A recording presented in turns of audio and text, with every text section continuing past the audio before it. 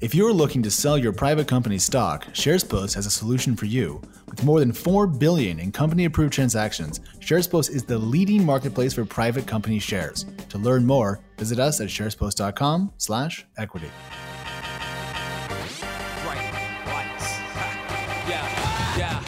Hello and welcome to Equity. I am TechCrunch's Kate Clark, and I'm joined this week by Alex Wilhelm from Crunchbase News. Hey, Kate, how are you? I'm good. It's nice to have you in studio this week. It is. It's raining here. It's terrible. The weather is not what I expected when I moved here 6 years ago, but I don't know. We're still in the middle of the universe of tech, so it's not that bad. I'm a Seattleite, so I try not to complain about the rain, but this is really annoying. All right, one more thing on that. I'm from Oregon, and I left there for a reason, and now I'm back, and the weather has followed me.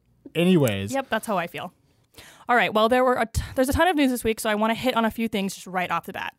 Let's start with Precursor Ventures. The Precursor Ventures is a pre-seed fund led by Charles Hudson. They have closed a $31 million fund this week, which is double the size of their debut fund. This is fun because the first fund was actually $15.3 million, so it's just ever so slightly more than double, but they probably shot for roughly a double. And what's cool is we were going back to the archives, and Charles Hudson, the kind of main person at Precursor, was a guest back in June of 2017, which means that Equity is officially old.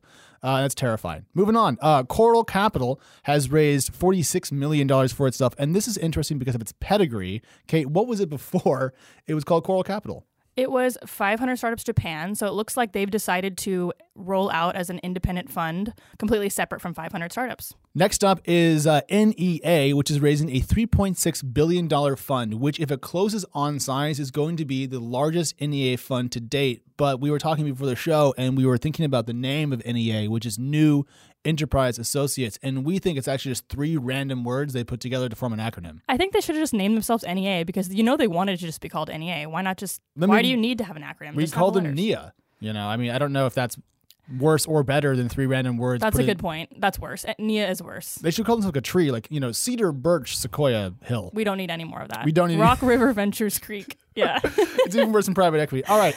Last quick hit of the day is Munchery, which we've talked about on the show a couple times. We have. And they have finally filed for bankruptcy. Yeah, I've been following the Munchery debacle the whole time, so I was interested and, of course, unsurprised to see that they finally filed for bankruptcy. I recommend anybody who's been vaguely interested in this whole Munchery saga to go read the story I wrote on their bankruptcy filing because it includes the filing in the story, and it is very interesting to page through. It's basically it's good because it describes how they fell apart. Essentially, it maps the exactly the CEO James Barraker kind of he tells the whole story within the filing of what exactly happened, including that they blamed is not necessarily the right word, but they said the Blue Apron IPO being such a failure and all the press and media that came with that made it really difficult for Munchery and other food delivery or meal kit startups to raise additional venture capital, which obviously doesn't help a company that's on the verge of folding. Yeah, this makes me think a little bit about what I write. Because I always think that I'm writing for people that don't have influence, but sometimes we cover something kind of to death that it can actually change things a bit. Anyways, the Blue Apron is still in business and Munchery is not. That's the TLDR. Mm-hmm. Now, we're going to move into something I'm pretty excited about because Y Combinator is very near and dear to everyone's heart in Silicon Valley. If you've been around for a while, you've been to founder dinners, you've met these people. But there are possibly some changes afoot in the great land of YC. So, Kate, what's up? Yeah, so YC is in the process of finding a new HQ, and they're looking in San Francisco. So what's notable about that is YC has for a very long time been located in Mountain View. And if you don't live in the Bay Area, that's about an hour south of San Francisco. I just doubted myself because I'm new to San Francisco. It's actually west. It's in the middle of the ocean.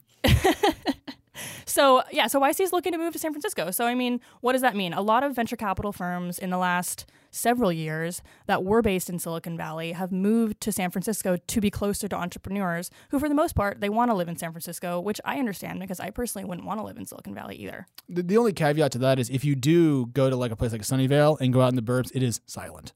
And SF, for all the joy that it has brought me in my years here, is loud. You want to live in a silent town? I turned 30 really soon, and that's just what I'm aging into. But I have a question. Is this their only HQ, or are they kind of doing an HQ2 up in SF?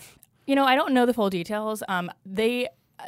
From my sources tell me that they actually aren't sure what they're going to do with their Mountain View headquarters. Okay. So if I had to guess, I'd say they're probably going to do a full-fledged move into San Francisco. They already have satellite offices here. They have a big presence here. It's not going to be some crazy huge transition, but those companies are going to be, hanging out in San Francisco full-time. They're not going to be making that trek up to Mountain View or down to Mountain View, for their, whatever it may be, their weekly dinners and mentorship sessions. So just to give a few examples of some venture capital firms that have made that move: Shasta Ventures, Norwest Venture Partners, Excel, GV, General Catalyst, NEA, Benchmark, Kleiner, just for example. A lot of those firms do operate 2 offices. Yeah. So it just depends. Like some of them have shut down their Silicon Valley offices, and a lot of them have chosen just to maintain and operate 2 separate offices. Well, I mean, this is kind of the founder-friendly dynamic that we've seen. It used to be you had to go make, quote, the pilgrimage to Sand Hill Road down in Silicon Valley to go find these investors because they didn't exist anywhere else. You couldn't go find them, and they weren't going to come to you. They were busy sitting there counting their money.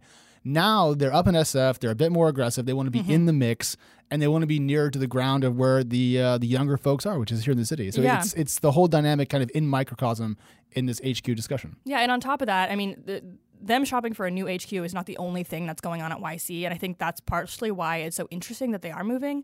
In addition to moving to SF, YC has increased the size of the amount of capital that they invest in each of their companies from 120,000 to 150,000. They've admitted a whole bunch more companies to their latest cohort. I think it's maybe around 220 companies, 50% larger than its spring 2018 cohort. 50%? Yeah. In 1 year? It's 50%. The cohort to cohort increase was 50%, according to the TechCrunch writer that covered the latest cohort. So because of that huge increase, because it was like 132 companies, and now it's like 220 companies or something. I don't even know that many names. Like I can't even imagine that many people. I mean, try to imagine a demo day with 220 companies, and imagine what I was going to say is that they have now 2 stages because they have so many companies. So they have 2 separate rooms, I'm assuming. This just sounds like dilution to me in a sense, because the best part of the YC demo day experience, aside from the terrible food, which I'm going to make fun of until I die, was that you were in one room and everyone had one moment in the spotlight. Everyone was there, from like people that were like Joe Montana to like Joe VC. And you were all just stuck in a room together. It was really meritocratic in a way, because it was literally like first come, first serve for chairs. One time I sat against the wall, and it was fine. But now this is a much more slick experience. It's more divvied up. It's less piratey. It feels less early stage. It feels more polished. I guess everything's going that way, but to me it feels slightly off theme. Yeah, and they also have a live stream now because they anticipate, there's just so many people who want to go to these demo days and aren't able to, including top-tier investors. Top-tier investors don't necessarily even have a seat at these because they're just incredibly exclusive events. But that was the point. That's like saying we put a live stream in the club because you couldn't get in the front door. Like, I don't know. Yeah, I mean, the 2 stages to me does seem a bit like it's sort of hacking at the core of what YC is supposed to be doing, but... It's like if Stanford quadrupled its class sizes. Exactly. That is what it's like. Maybe that's actually okay. YC, I wouldn't be opposed to that. I think people close to YC claim that they're able to scale really well because they can just add operating partners and they can add mentors to companies all the time. So if they're able to expand their team, why shouldn't they be able to expand their cohorts? Okay, last thought about this, because I just talked to a YC CEO earlier this week about what makes YC special. So I have a little bit of notes from them about this. And he said that the reason why YC was spectacular, it wasn't the capital, it wasn't the location, it was the fact that they had the best mentors on hand because they could help you with precisely the problem you were having at the precise stage you were at. They just did one thing, they did it really well, and they had the exact people you needed to help you at that stage of your company's growth. If you just, quote, add operating partners, as you just said they might, which they might, that might even work, but they might not be at the same quality level. Can you find 2x that number of people who are that good? And if not, you will dilute the magic. If you add a 5th house to Harry Potter, Hufflepuff will be 5th, I mean... Right, and I think the same argument can be made to any venture capital firm. A really good venture capital firm can't just hire anybody. I mean, of course, they can't just hire any former entrepreneur as an operating partner to help invest and mentor companies. So it's just, I guess the question really is how far does venture capital scale? How far does an accelerator like YC scale? And to the point that it is really diluting. Yeah. Well, I mean, its core offerings. I know we've been on this for too long, so we'll move on. But the question of scaling at YC is, again, a microcosm of the issue of scaling in the whole VC market. Mm-hmm. Like, everything's gotten stretched out longer in a company's life cycles. Other funds have moved into the venture capital space. And the question is there enough innovation and growth actually to support these valuations and capital influxes? And I don't know. But yeah, I could talk about this for a very long time. So let's move on from small checks to big checks. Alex, tell me about the greatest billion-dollar round of the week. Well, it's the greatest $1.46 billion round of the week, if I'm going to be annoyingly precise about it. 1.5 if you're rounding. Guess who led this, Kate? Was it the Vision Fund? I'm gonna guess it was the Vision Fund. Yeah. Shockingly enough, it was. Put money on that. I have a quote from actually TechCrunch's John Russell, one of my absolute favorite TechCrunchers, maybe my favorite. He's great. He said that this Grab investment, quote, takes Grab's ongoing Series H to $4.5 billion, which is an amazing sentence. I don't know how John Russell keeps up with Grab's funding rounds because I feel like there's just one all the time. He's been really good about covering them when they're rumored, covering them when they come together, and then covering them at the end. So he kind of wraps you into this like Southeast Asia, Grab, Gojek funding and saga. He really does. He does. Every night when I go to bed, I read John Russell's funding stories. They just put me right to sleep. Not in a bad way, John, in a good way. So I was thinking about scale, and this is one of the biggest venture capital rounds in aggregate to date. I know there's at least one bigger one, which was the Ant Financial Series C of $14 billion from last year. I think it was like June or July of last year. So this is not the biggest ever, but it's certainly among the largest we've ever seen.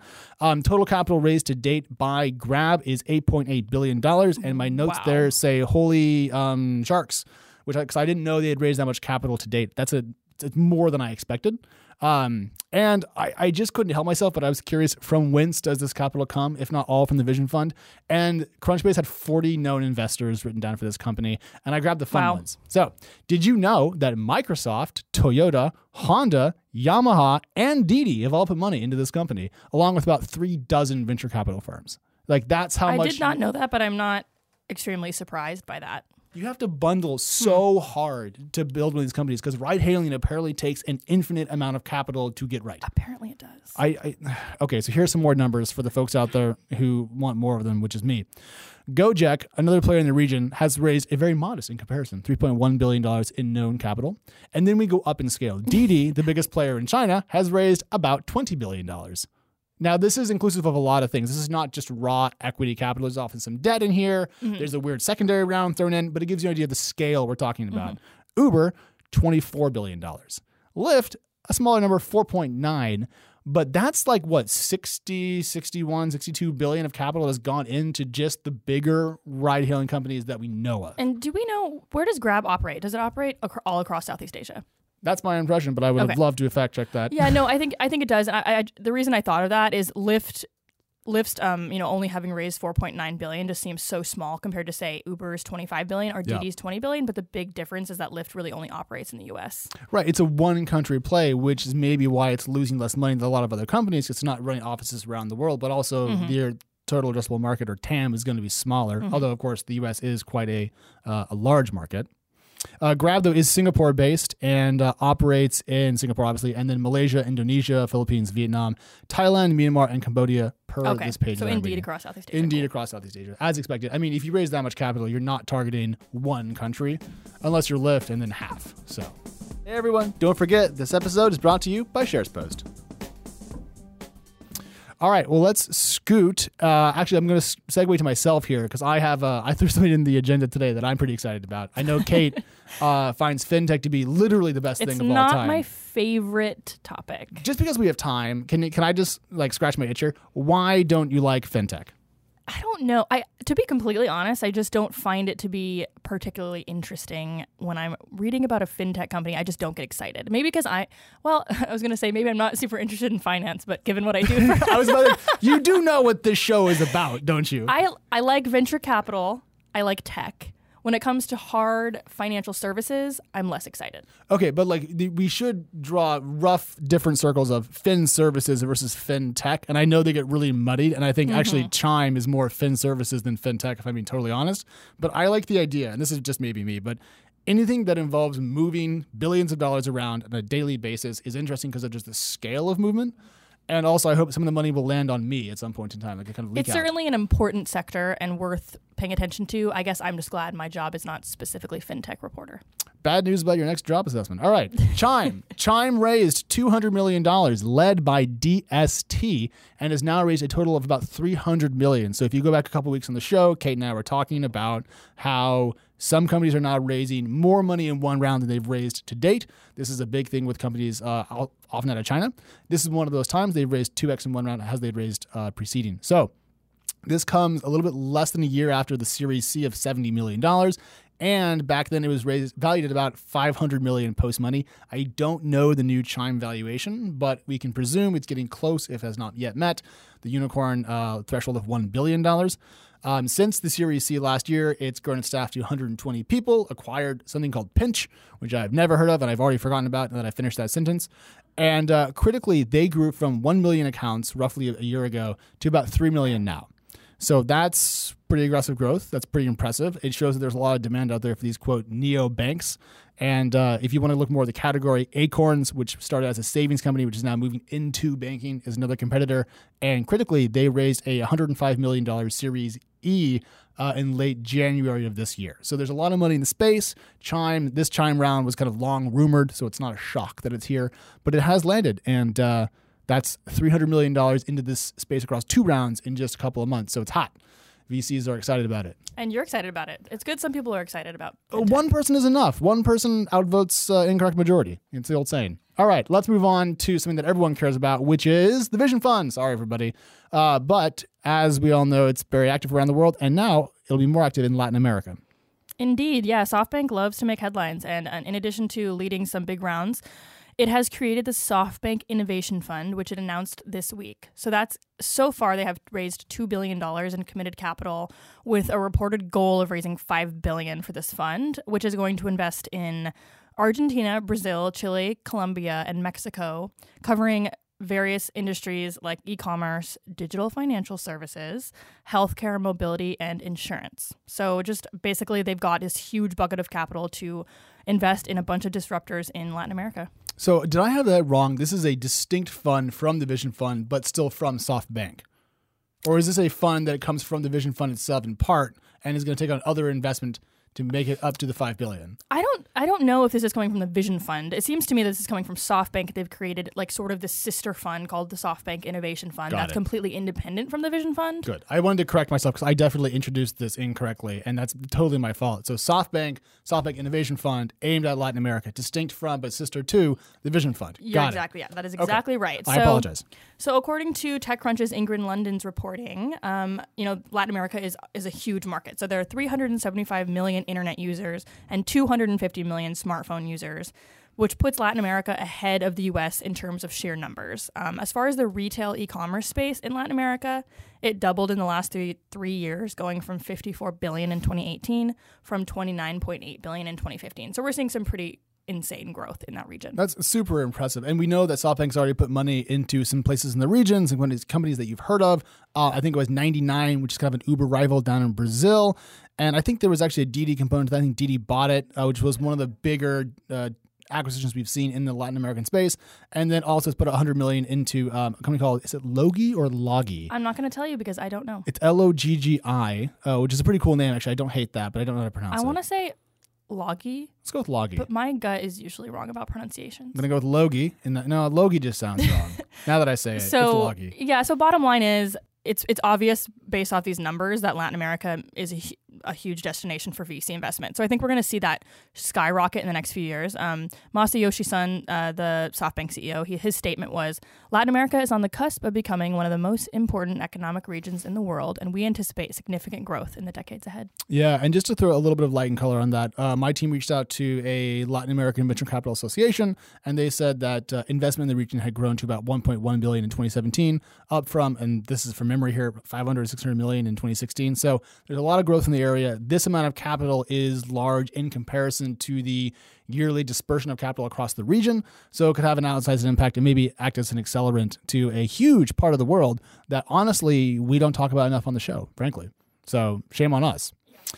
Now, today, before we recorded, news broke that everyone's favorite company that refuses to grow up and go public has bought a company that everyone actually liked to use. So what happened with Airbnb and Hotel Tonight? Yeah, I feel like something always breaks just hours before the show every week, which is not a bad thing because it gives us some fresh news to play around with. It really likes to take our agenda and throw it away and make us start again. So this week, Airbnb announced its intent to acquire Hotel Tonight.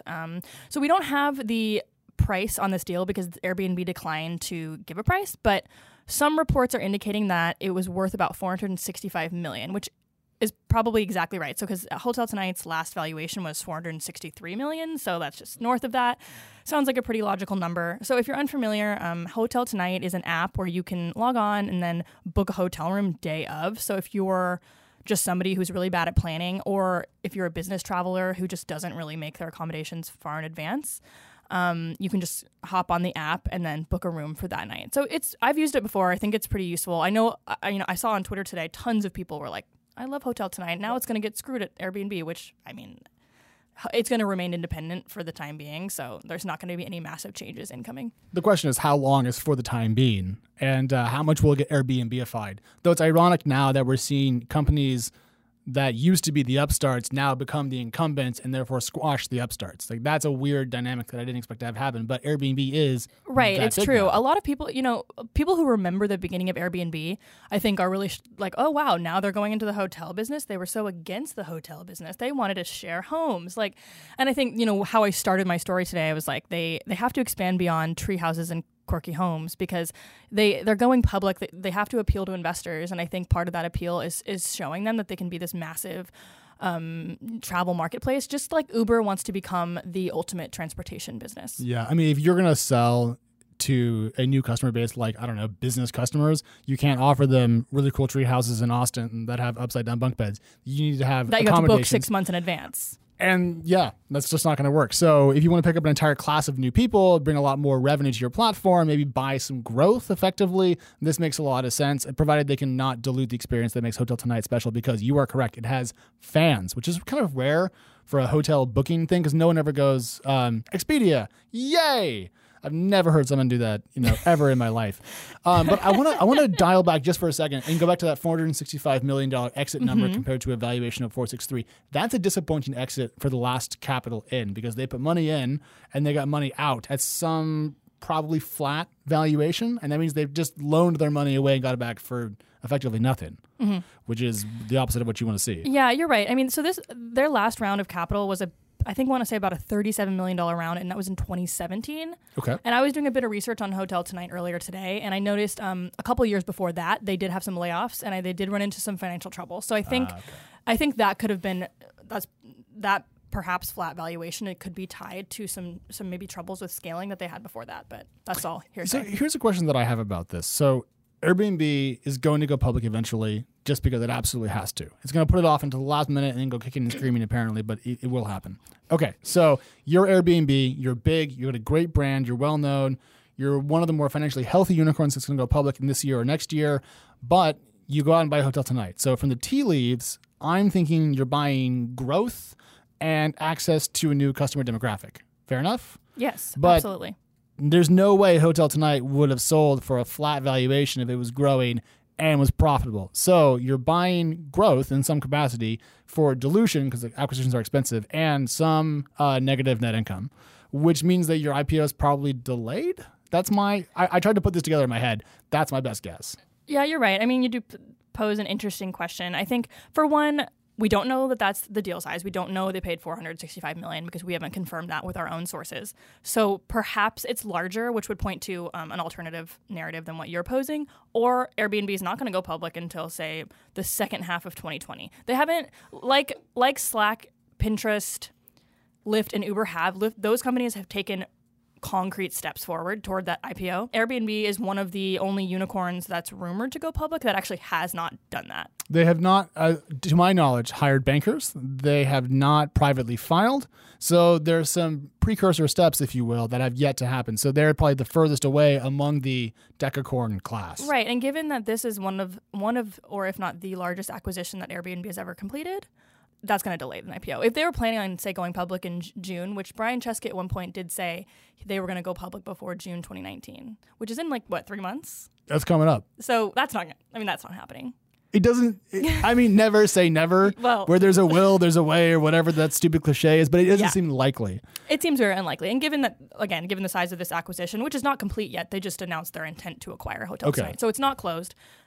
It's going to take it's a $500 million deal, give or take. It's going to take a while to swallow, even if your Airbnb is size. If you were Microsoft, you wouldn't even notice. If you're Google or one of the big companies, exactly, those are 50 times as big. And so I should say, Hotel Tonight raised a total of $131 million in venture capital funding, and I thought this was really interesting. So Accel. You can call him Axel. That's fine. Accel invested, was the very first investor in Hotel Tonight, and they invested in almost every single round subsequently. Okay. So they are now Hotel Tonight's largest stakeholder. So I guess, bullet point is just that this is going to be a really nice deal for Excel. Well, I mean, I'm curious if it's a cash deal or a cash stock deal or a stock deal, because I'm curious if they would rather have stock in Airbnb pre-IPO to catch that first day pop, which will presumably be tuned for. I would love to find that out. If you know, send us an email or a tweet. I would really like to know that too. That would be great. Someone on the show who's listening right now does know that and is not going to tell us, and I'm cross with them. Just send us an email. We won't tell. We won't tell anyone except for each other. That's okay.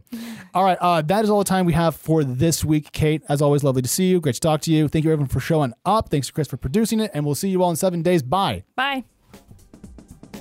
Hey, Kate, what's this Extra Crunch thing I keep hearing all about? Basically, Extra Crunch is everything you love about TechCrunch and more. Imagine if TechCrunch were a magazine, that's Extra Crunch. Here's the spiel. Extra Crunch gives you access to in-depth coverage on how startups become successful, challenges facing the startup community, enhanced reader tools on TechCrunch.com, member-only conference calls, and more. Sign up today by visiting TechCrunch.com/subscribe. Extra Crunch is awesome, though, really. You guys should all check it out. I recently wrote a deep dive on fertility tech, interviewed a ton of VCs and founders in the space, and produced a really awesome piece on it. If you're a longtime equity listener, you've heard of Danny Crichton. He's been on the show a half dozen, 24 times. He is one of the biggest and most integral parts of Extra Crunch. So if you love Danny, there's a lot more Danny to get. If you haven't signed up for Extra Crunch yet, all new members receive a free trial. And even better, if you're an annual member, you receive discounts to TechCrunch events like TechCrunch Disrupt. Enter the promo code EQUITY to save 20% on an annual membership plan. Again, that's TechCrunch.com/subscribe. Select the annual plan and enter the promo code EQUITY.